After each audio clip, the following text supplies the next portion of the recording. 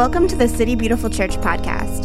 Thank you for taking the time to join our family as we strive to live together in heavenly reality. For more great content, visit us online at citybeautiful.ch.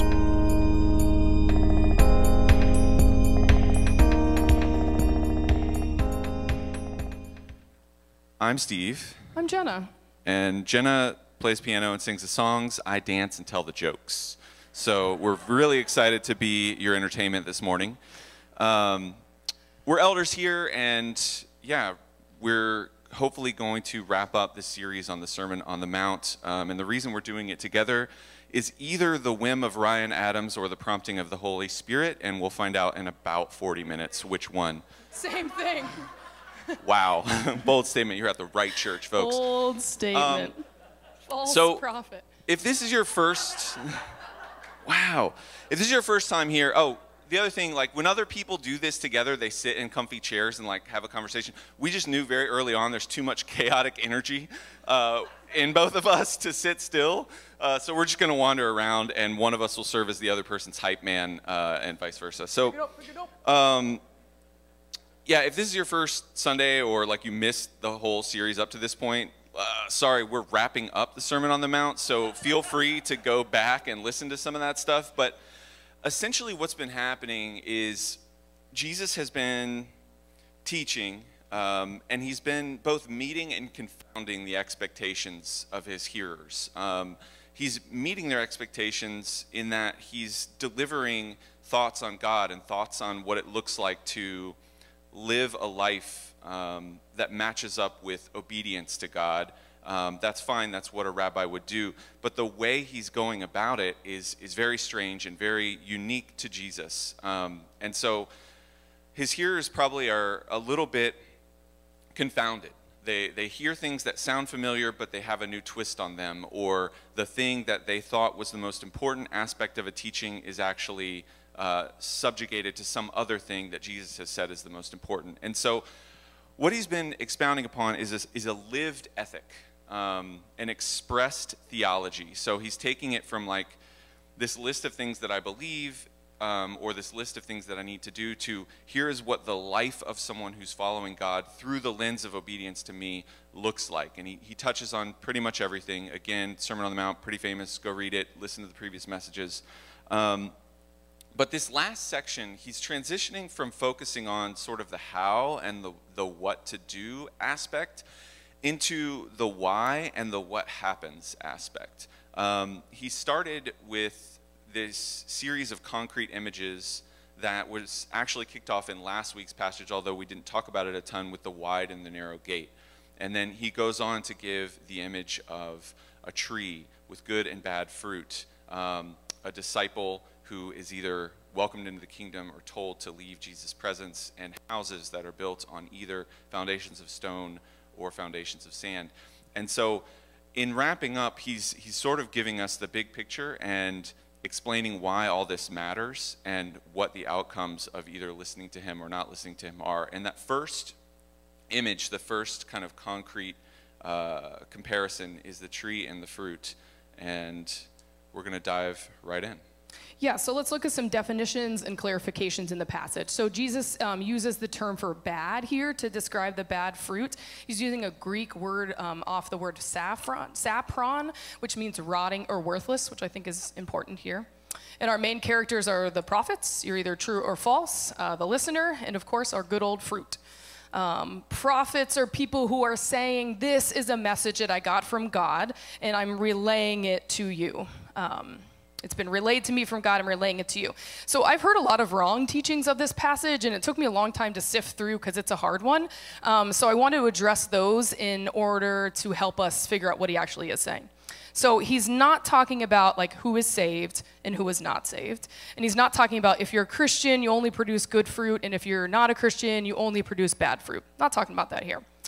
I've often heard this scripture interpreted to mean this: if an action that you do produces good, then it must be good and from the Lord, and you are good. And they take it further: if an action that you do produces something bad or not good, then it's not of the Lord. Or if what I'm doing makes me feel good, then it's right and good. This is not what the passage is talking about And here's why. I used to watch the show Outlander. I really liked it. But the Lord told me to stop watching it. Why? Because it wasn't good for my soul to watch the incredibly hot actor in it constantly take off his shirt. And so,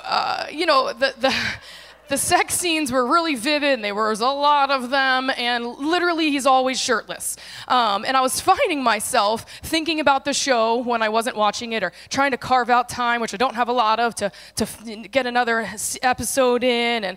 And this is not an indictment on anyone who watches the show. What triggers me to sin, not what triggers everyone else. So enjoy it. Say hi to Jamie for me. Yeah, and I'll never see him again. All right, so what I recognized is that these were not great things to be consumed with. Why? Jesus has a lot to say about me and honoring my husband. He also has a lot to say about the way that I use my mind, right, and what I do to protect it against lust and adultery, even if I don't have a spouse. And he has a lot to say about obeying himself. If you need a reminder, check out Matthew 5:27. I'd like to keep my right eye. Thank you very much. So when my friends have these fun watch parties and they talk about it and they got all this, the good news seasons and things like that, I feel sad. I feel a little left out. And I know this is kind of a silly example, but I have to miss out on these parties and conversations, and I feel isolated. A little bit lonely and sad. I followed a teaching of Jesus, and the outcome was that I was lonely and sad. So if a bad feeling equals bad fruit, then Jesus' teaching produced something bad in me. And we know, if you're a Christian, then that cannot be true. So we need to be careful not to interpret this passage as saying the outcome of something is emotionally or even physically harmful, then it must be bad. Because I don't know if you've experienced it yet, but following Jesus' ethic is just pretty hard. It's a narrow gate, guys. It's tough. And if we're true that a negative outcome or negative feeling equals bad fruit, then suffering that Jesus did to free humanity on the cross, or the suffering Paul did in prison, or the suffering that we do in counseling to work through our past trauma would be bad fruit. Paul wound up in prison because of Jesus' teachings. It seems like a negative outcome, right? Was it bad? Let's look at the fruit. We literally have the New Testament scriptures because Paul was sitting in prison, which led to furthering the church, which led to our modern church right now. Yes, our salvation. Negative outcomes and negative feelings don't equate to bad fruit in the context of a God who promises suffering. On the flip side, good feelings do not necessarily equate with good fruit. Good fruit is supposed to nourish you and be pleasing. Bad fruit might be neither. Bad fruit might be pleasing, but it's never nourishing. So if it's not these things, then what is it, right? If it's not that the good fruit, what makes me feel good, then what is it? Let's look at the prophets. The problem is in this text we see that you can't spot the false prophet by what he looks like, or even necessarily by his behavior. On the both, they look really trustworthy on the outside. They look the same. So Pax the other day was, he eats these fruit cups every morning. It's the same thing every morning. And the last 2 days, he's like refusing to eat them. I thought he was just being like a jerk and just changing his mind and making my life difficult. So I was like kind of shoving them in his mouth. I was like, eat the oranges. We don't waste food.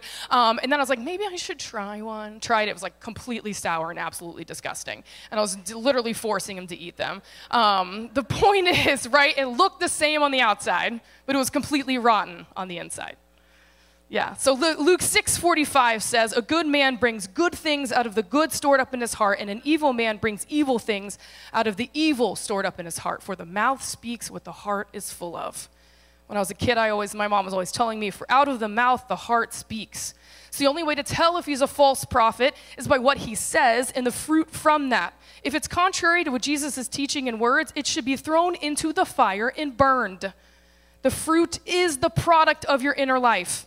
The good fruit is the product of a life that is obedient to Jesus' teachings. The false truths bear bad fruit in products that are contrary to Jesus' teachings. I had that in a slide, so you can look at that for a second. If you are a tree that has been watered and fed messages of false teachings, then you will not produce these good grapes and figs, as it says. And if you are a tree that's been watered and fed messages of truth about the Trinity, God, Jesus, the Holy Spirit, then you live that out in obedience of Jesus and his words, then you will bear good fruit. Obeying Jesus always bears good fruit, even if it's painful. But we can't spot the false teaching if we don't know the true one. We can't decipher if what the person is saying is true unless we know the words of Jesus. There's a lot of Christian culture right now that loves to only teach and sits comfortably in what I like to call the kindness teachings of Jesus. Words of love, acceptance, which is all good and really holy stuff. Yeah, we were talking about this and like, where does it come from? And I think figuring out why this is kind of a core thing that's happening in our culture right now, especially in like North American Christianity, this idea that like we're only going to focus on the good stuff, why that's a problem, where it came from. So I was on this theological forum the other day called Facebook, and my friend has been posting like this series of inquiries of like, why can't the church just leave this alone? Like, why does the church just keep harping on this thing? Like, she's coming from a more like inclusivity perspective and is annoyed that the church is taking a stand. And I was thinking like, well, gosh, like the church ethic and the ethics of Western society overlap really, really strongly because our culture was sort of founded on this Judeo-Christian sense of ethics. And there's a lot of points where we're like, yeah, we're on board with everyone else. The problem is like our society has kind of evolved a little bit over the last couple of centuries, and some things that were previously in are now out, and some previous things that were previously out are now in. And so the areas where we don't overlap with the culture are hard. It's very easy to go along and be like, yeah, murder, super bad, don't rob from other people, be nice, that's helpful. But then we get to these categories where the church is still kind of saying like, okay, there's this ethic and it's pretty clear, and this is kind of what we're going to teach is important to follow if you're following Jesus, and it doesn't line up with the rest of culture. You guys can figure out which ones they are. One big category is where we say God is important and Jesus is king of the universe, and you need to pledge allegiance to him, and there's not really another route. And the cultural understanding right now is, no, whatever you believe is fine as long as you're being a decent human being to other human beings. And the whole point is that like it's much easier to go with the flow than to swim upstream. And it feels bad to tell someone on the surface, it feels bad to say like, hey, this thing isn't working out. Like if we're following Jesus, there's this category of thing that he's inviting us not to do. We're not saying it from a place of like, hey, I'm a Christian, I've got it figured out, you need to get right, or you know, you're a terrible person. It's that we're all kind of in the same boat. We don't have it figured out. We're all jacked up. And God is inviting us to live this different life. But instead, we get this, no, God loves you, period. And God accepts you, period. The first part is true. The second part isn't quite true. God loves you enough to call you into a different life. He loves you enough to call you to change the things that are not of him. And so when we cut off that second part, it becomes a false teaching. And the reason we do it is because it's just easier.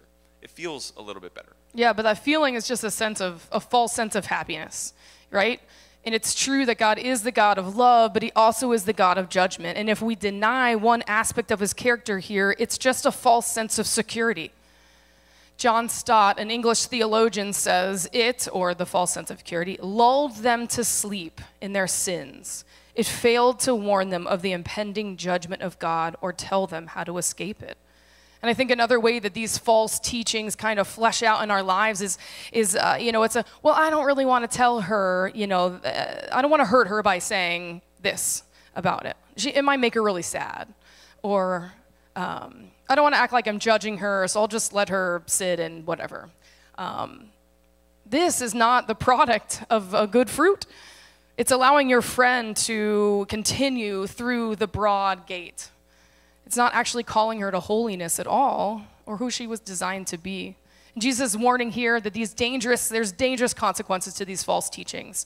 And he's helping us recognize it, and he's telling us how to escape it. We are living the consequences of that now. And Jesus is full of grace, but guys, he does not water down the consequence of our sin.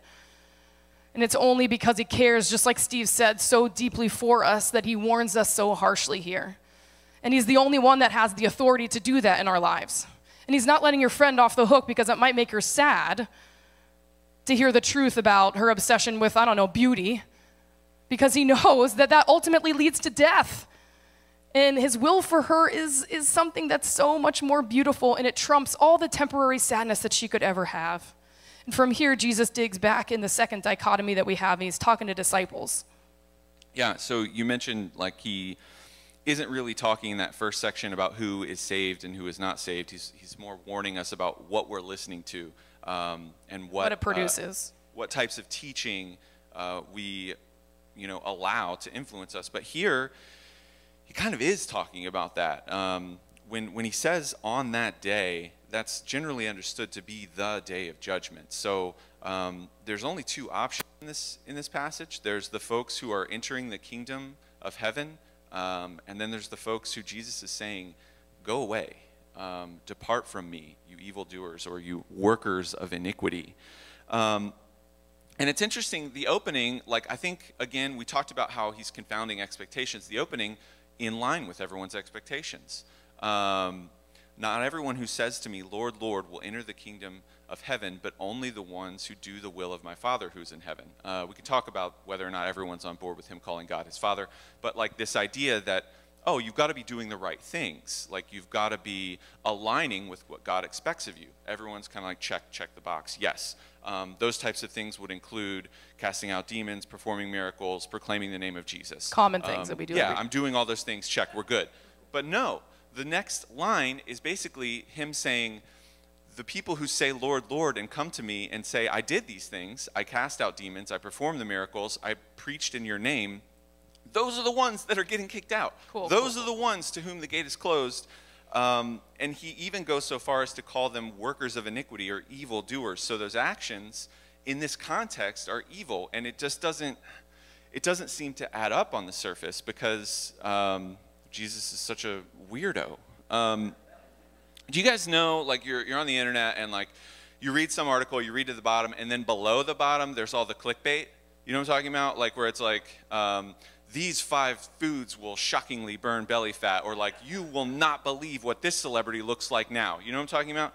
Digital marketers are really good at following you around the internet with things that are interesting to you. It's only clickbait if you really want to see what's on the other side of that article. Otherwise, like, you ignore it. And so the internet is sort of like a mirror in that way, like it reflects back to you what you've been doing online. And so also PS, ever since I started practicing this, it's like Instagram's like, want to watch Outlander, it's on Stars, it's on Netflix, it's on everything. So there you go, thanks a lot.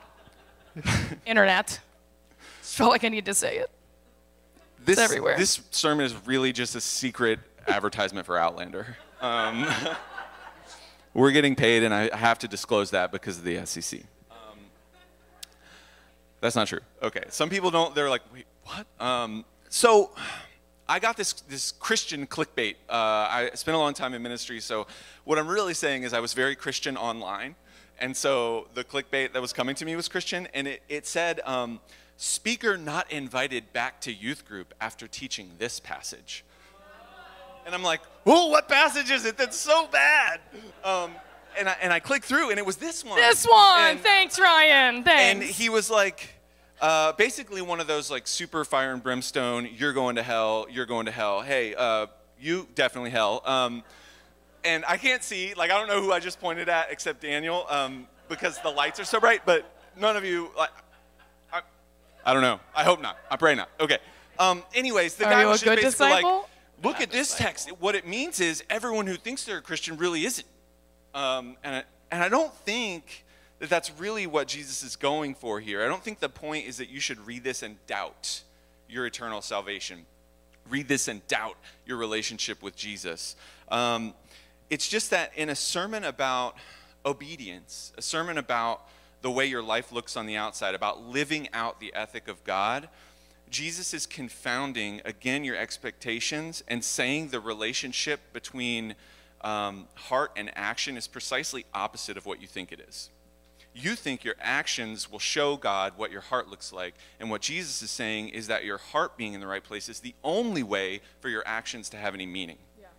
He's already said these actions that we would obviously say, like if I was performing miracles, you guys would be like, that's proof positive, like he's legit, like he's good. And Jesus already said no, like that's not getting you in. It's I don't know you.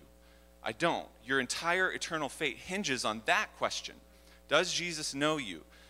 He wants you to put yourself in a place where you are known by him, and the only way you can do that is knowing him, right? Like, you can know a lot about someone. Think of like a celebrity.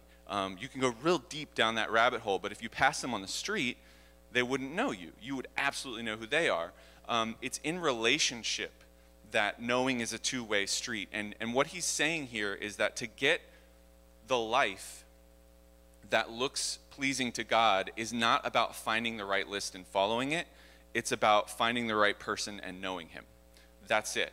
So orient your life around knowing me. You will then be known by me, and all the things that flow from that will be pleasing to God. We can just trust that that's sort of the order of operations. Transition. We didn't practice this transition, so I'm just going to say the word Steve. transition. Okay, so the third dichotomy, right? Rock versus sand.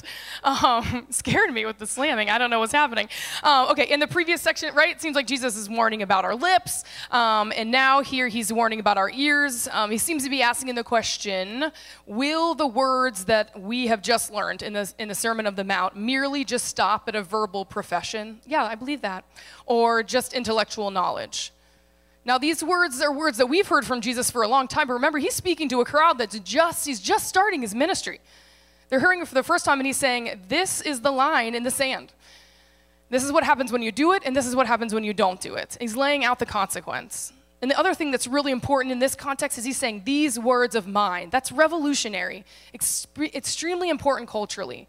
Because before, the prophets or teachers would say, like, read these words, listen to these words from God, or listen to these words from the law or scriptures. And now he's placing himself in that position of authority, in the same position as the law. It's a big deal. You should listen to it. To me, it seems like these two passages are saying, we can say nice theologically sound things about Jesus, do some good works, and now we can hear all the words of Jesus. So you can memorize it, you can know it, you can stuff your brain fully with it, but it doesn't really lead us into being known by God, and it doesn't protect us from the crashing of the house unless we hear the word of God and we put it into practice. We must let these words transform our lives every single day. Is obeying the Lord and his words at any and every cost a living reality for us? And that's not to say that we're saved by our actions or works, right? We just learned. These disciples did all these great things. And it's not saying, like, does it matter what doctrine we have, right? As long as you live a good life, you need to obey my words. The passage is saying it's precisely the doctrine which you have heard and obeyed that leads to a good life that God praises. I know Steve just said that. So let's look at the houses. Again, similarly, they look the same on the outside. We can assume that they have the same craftsmanship. And it's only when the hardships or the trials come and it hits the house that we can see the difference in outcomes. Hearing and doing the words of God, of Jesus, God, Holy Spirit, the Trinity, do not spare us from the rains, the floods, and the winds. The same storm hits both houses. And Jesus knows the foundation of which we choose in every moment of every day. He knows, he can see the entire construction site, and he loves us too much to let us continue to choose to build our house on sand. And that intervention can feel like storms and trials and waves and drowning. The idea that helped me understand and identify when I begin to build on the sand is the idea of first desires, second desires. And every single message I'll ever preach, I'll talk about this because I think it's the most important thing I've ever learned in my walk with Jesus. And my thoughts come from Dr. Larry Crabb. If you're R.I.P. just died, it's so sad, but also amazing to know that he's literally dancing with the Trinity. So fun. Okay, which is like his imagery, a dance with the Trinity. So it's cool. If you're a Christian, here's the thought, or the truth. Your first desire, your greatest desire, should be to know God and to be known by him.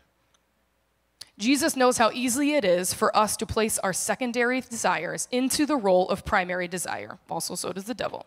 And they are wonderful desires. Get physically healthy, get a hold of my addictions, learn to love my friends better, gain insight and knowledge and wisdom. The problem is when these secondary things take the first place. They begin to shape our entire identity. And then that second desire ultimately lets us down.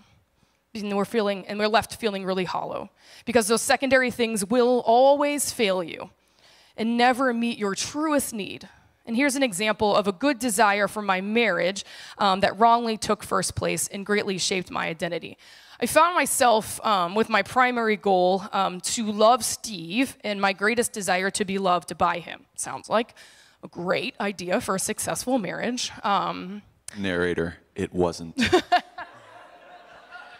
But if my greatest desire was to be loved by him, right, then when he doesn't see me, he doesn't understand me, and he doesn't pursue me, then I'm completely wrecked. What happens is, because I've desired this most in my life, I start to need it to be okay with myself. And if I don't have it, then the end result is that I am unlovable, forgettable, replaceable, and that is the sound of the crash, my house falling down every single time my husband doesn't love me well. So choosing to build my house on the rock means believing first that my core identity is that I'm chosen and cherished by God, who will never stop loving me and who will choose me every single time. And from that foundation, I can offer to Steve how I'm feeling. I feel lonely. I feel missed by you. I'm sad. And that's an invitation for him to know the truest parts of me so that he can respond to that. And I'm not demanding that you meet my needs, right? So that I can feel better about myself. Larry Crabb always says, pleasing God brings pleasure into our souls. Pleasing others creates pressure. It's what we think we have to do, but it's tiring and it wears us out. Amen? Wears us out. And this scenario plays out with every single good secondary desire that we put into that primary spot. And again, I'm going to say it a million times. God loves us too much to let it stay there. And he's going to come after you in a loving way and ask you to lay it down at his feet. Whatever it is that gives you the most identity, value, and worth. And it is painful. I speak from experience. I was the person that was like the greatest friend, right? I could remember everything about everyone, and people would come to me and they'd want to work out their problems, and I just felt so great about it. And after a while, I became the person that was that person, right? And it became part of my identity. It became a marker of me of how well I was doing, of how important I was. And if I heard someone was going to someone else and working out their problem, it left me with complete shame. I was placing so much of my worth and value on being that great friend. And then I had Sola, and then I had Clement, and then I had Pax. And I literally stopped remembering anything in my life. Like gone, everything. I forgot people's birthdays, and forgot to celebrate whatever with them. I even forgot to bring cupcakes to Clement's 3rd birthday in school, and I love cupcakes. The kid just sat there, no parent coming in the cupcakes. It was awful. It was so, so bad. And even now it makes me cry. And it wrecks me. It's like death to me. It took having 3 kids for Jesus to take away all my access, to continue to believe the lie that I had to be perfect, to be valued, loved, and important. Jesus said, Jenna, those characters are really great about you, but that's not who you are. There's no other identity that tops the fact that the creator of the universe decided to lay his life down for mine. That's the greatest thing. And I still struggle with this, of course, but when I find myself grasping for that conversation, right, I can feel it in my soul. Oh yeah, this is gonna fill this desire in me to be needed and wanted. I'm quicker now to recognize that's not gonna do it for me. But I know and I remind myself how deeply loved I am, and that gives me value. And then I can offer to my friends the true response and true conversation because I'm not worried about getting something from them. There is so much freedom in placing Jesus back into the first place every day. Yes, that's it. It's freedom. We think it isn't. We think it's limiting, but it's not.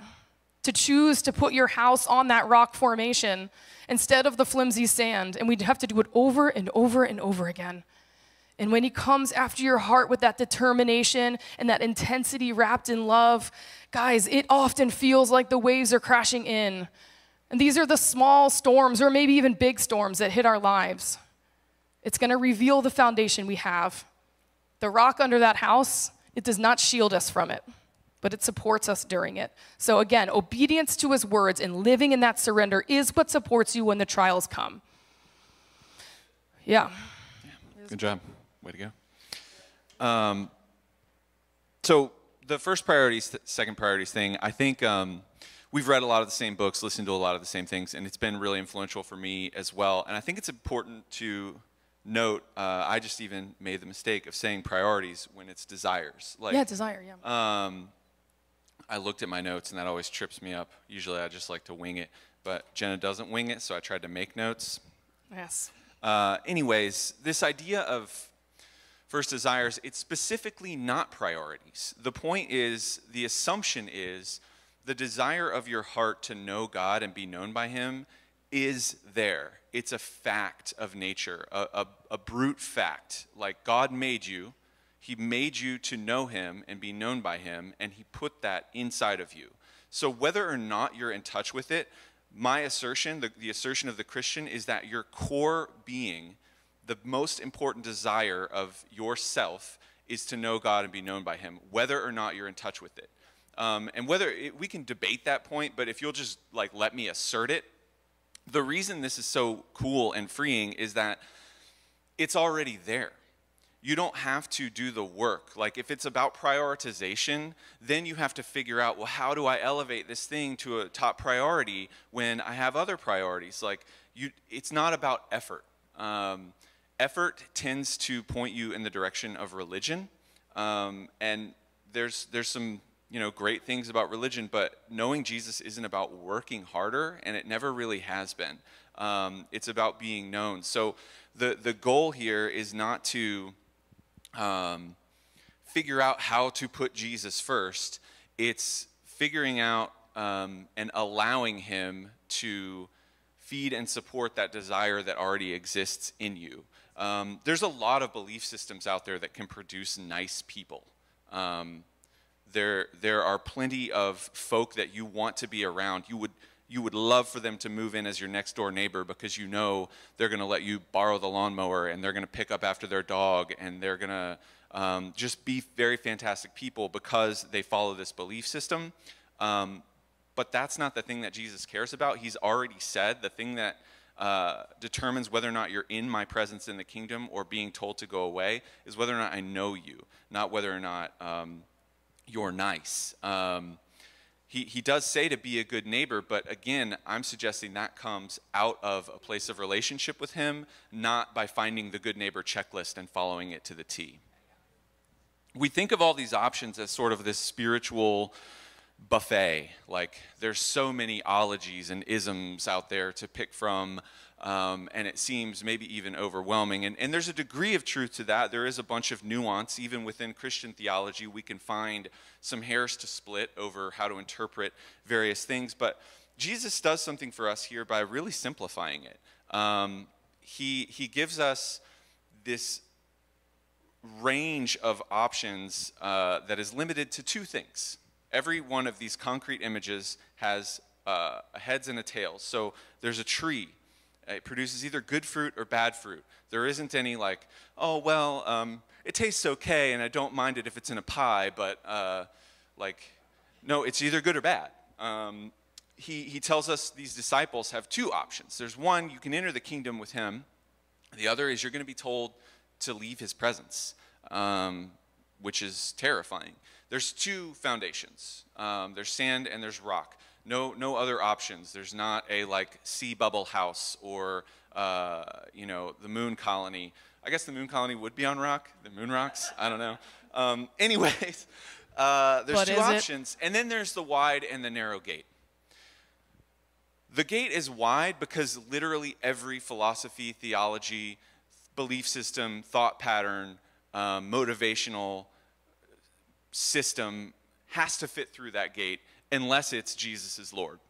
Jesus is Lord goes through the narrow gate. Everything else goes through the wide gate. And I'm not super worried about people who are here or listening to this like worshiping the golden calf or trying to like cast spells on days that you're not in church. Like, I doubt that many of you are messing around with other theologies or belief systems. But included in the stuff that's going through the wide gate, nice Godiology, what Jenna already talked about, where God is just like, yep, everyone's fine, don't worry about changing.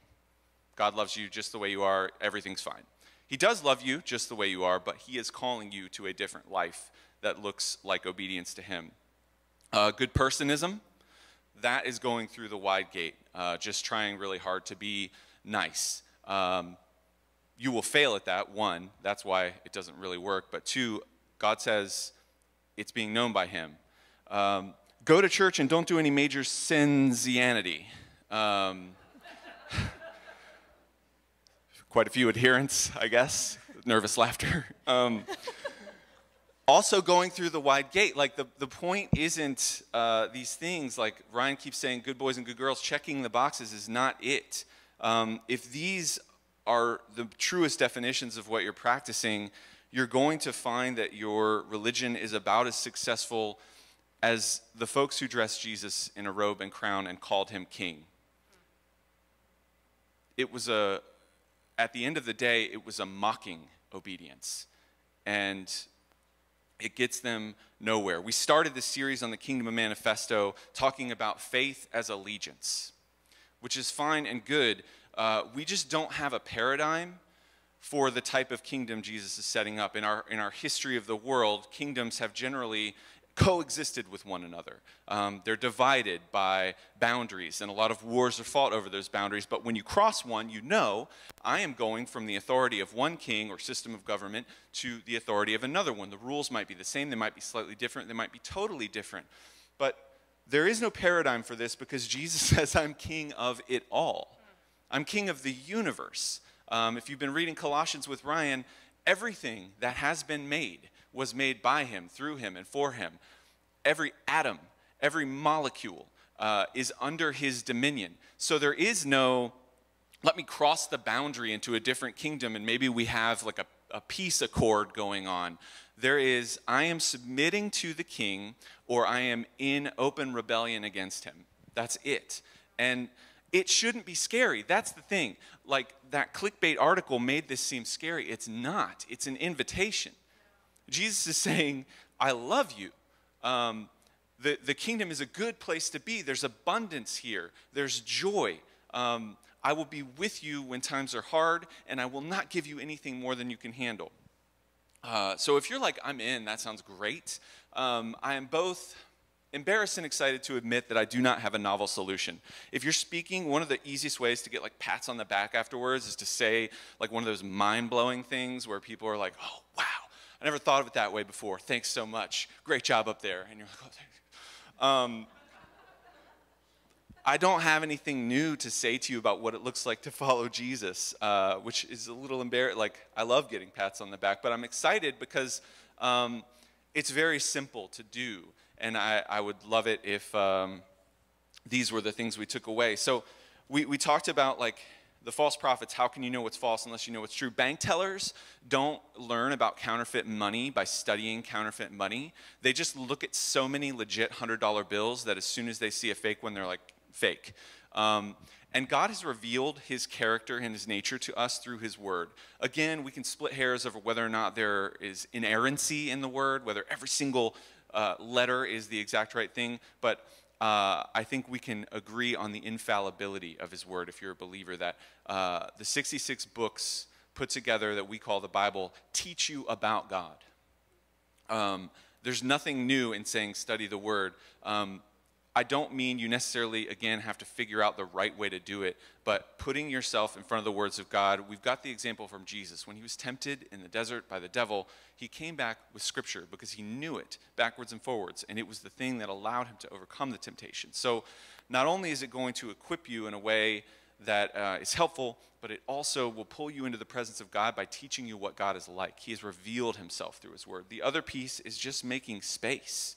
When we talk about first and second desires aren't bad things. Jenna said, like, having a good relationship, being a good friend, doing well at your work, like, these are all good things. Sometimes we think that they are the thing. And I don't know a ton about this, Jenna knows more, but the way drugs work is that they replace a chemical in your body. She knows more because I'm in medicine. That's why. Not because. That needs to be clarified. Crank off the floor of a bath. You guys. What's happening? Just spiraling. Actually thinking about this, but I didn't want to be nerdy and talk about it. Knows more about the way. Okay, so the way they work, though, is they replicate something that your body already produces, serotonin, dopamine, whatever, and they sit in the receptor cells in your brain and trick your body into thinking that this good, natural thing is happening. And then the way addiction works is you're like, oh, I want more of that, and you just keep pressing the lever. In the same way, second desires are good, natural things, but they fit in the same receptor cells. So sometimes they deliver us a feeling of acceptance. Yeah. Sometimes they deliver us a feeling of purpose. Sometimes they deliver us a feeling of worthiness. And they work in the sense that they fit into that spiritual receptor cell. You need those things. And a second desire can sometimes for years do the job. The problem is it can't do the job forever. God can do the job. A relationship with Jesus can do the job, can fill that idea of, am I worthy? Am I loved? Am I accepted? Do I have value? Do I have purpose? He's already answered all those questions in the affirmative and wants to continue answering them that way. When we elevate a second desire to first place, or allow it to obscure our real desire to know and be known by God, it just takes the first desire and buries it. It doesn't take it away. It just gets there first and then short circuits, and we think that we're okay when we're really not. That's building on the sand. Eventually, those things will crash. So all this to say, the second piece, like I would encourage you to spend time in the Word. The second piece is just to make space. Ryan said at the beginning, we don't want to like cut ourselves off from our lives and enter into God's presence as if we're blank slates, but cutting ourselves off from the things that tug us out of God's presence. Finding some room to get in front of God and listen. The voice of the Holy Spirit will communicate with you, but it's soft and it's silent. And if there is no space, if there is no silence, you won't be able to hear it. So again, I'm not saying here's the spiritual discipline you need. Just check that box for 30 minutes a day for the rest of your life and you're set. What I'm saying is, if you want to know him and be known by him, you have to spend time with him.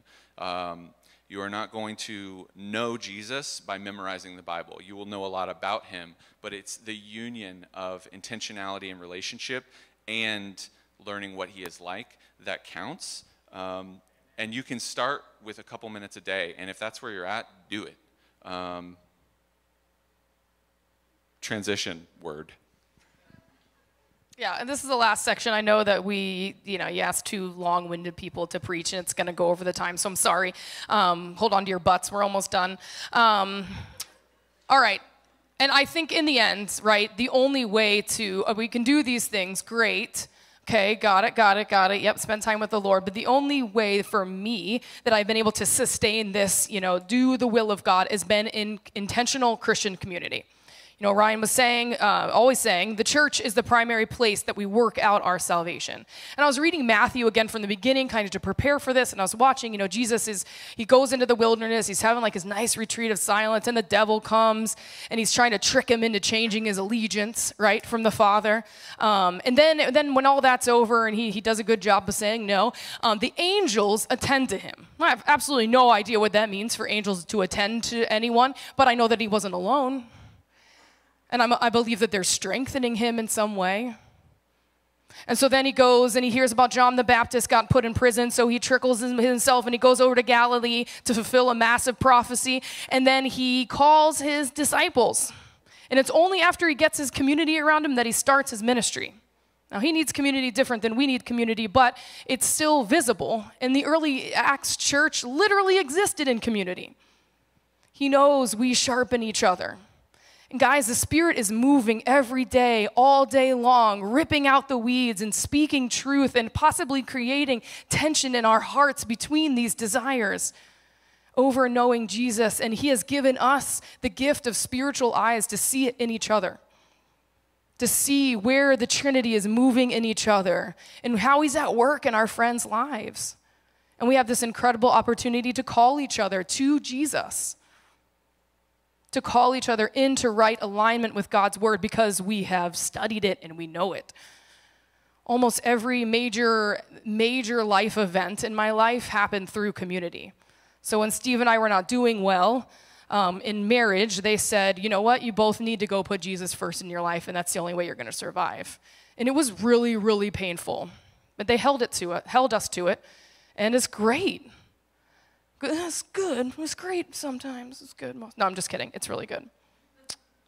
When I was terrified to have a kid, I lived in a lot of anxiety before having Sola, and it was only my community that said, you're following God's parenting in your kids. He loves your kids more than you'll ever love them. How about you follow his lead in parenting them? It was painful to not have myself be that primary person that is in charge of their lives, of course, but it's good.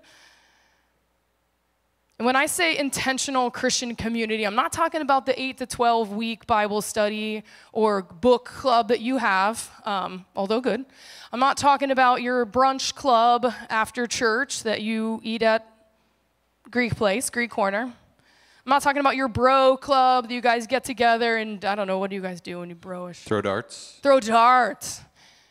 I'm not talking about your wine and painting club with the ladies, although this is fun things. Sounds awesome. It's I don't know, I don't drink wine. I'm talking about a group of friends that choose to do consistent, intentional life with each other with the common goal to see what the Holy Spirit is up to in each other's lives and bravely call each other to first desires because they can see your true battle and desire for you to know Jesus over any other desire being met in your entire life. And if you think you have that type of community in your life, we're going to ask you to stand up. It's like a survey of the room. So or you're put not it bragging, in the chat. You're not bragging, but you're also like, you have people that are intentionally meeting to grow spiritually, not just to hang out. I can't see if the lights are on. I hope. There's a good number of you standing. Yeah, it's good, like half of us. That's good. So yeah, this isn't to shame you or to make you feel left out or anything. You can have a seat. It is to say, look at us. We need this. And we're all in the same boat. We all need this. And if you don't have it, we got to find it.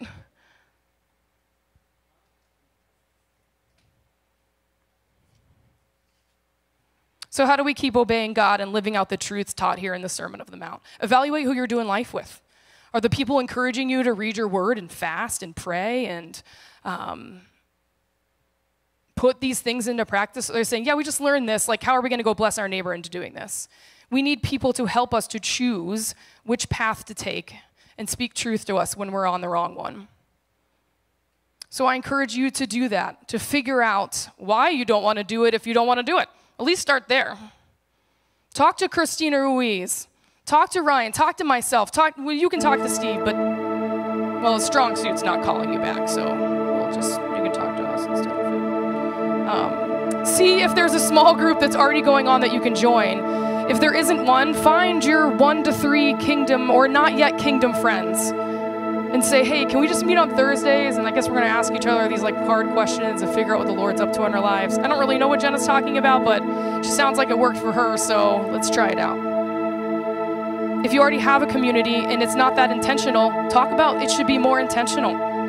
And this doesn't happen right away. This is a discipline that we have to learn. It took me years of reading different books and different spiritual formation things and ways to ask the right question to see someone's true battle versus just making them feel good or referring them to another book to read. So find some safe friends and practice this, or talk to people in the church who can hook you up with other people who want to do it too. Friends, if we don't, we get stuck in our own heads, listening to the same messages, the same voices from different outlets telling us the same things. And that's leading us to self-righteousness. At least that's where it leads me. So what happens, right? We become people who surround ourselves with people who think like us, look like us, have the same Enneagram number that relates to our Enneagram number. And we avoid the rest. I don't really know a lot about the Enneagram, so it's okay. We're missing out on these opportunities to know Jesus, to be free in his presence, to be free in our relationships, because we're being filled up by Jesus so that we can pour the real life into each other, not take from our relationships what we feel makes us feel whole, what we think will make us feel whole, We are all unique parts of the body and we need each other. We all have something to offer the other person that will help us in this right living of the things that we've learned. So find it and do it. And man, what a community we could be, right? What a beautiful, reparative community that we could be. Let's pray. Jesus, you've given us these words. We want to be close to you. We want, when we wake up in the morning, for you to say, hey again. And you recognize us so easily by our voice or the feeling that we have, Lord, because we've taken the time to get to know you. And we also can recognize you in the way that we feel when we watch a show or relate to our friend or text something that we really need a response to feel good in our life, to make us feel better that day. Lord, that we can realize where it is that we've misplaced you. Would you bring the storms enough, Jesus, as hard as it is to say, to wreck us, and to realize that that stuff doesn't give us life? We submit ourselves again in this moment under your authority. And we ask that you do that for us. Thank you for letting us to continue to worship you.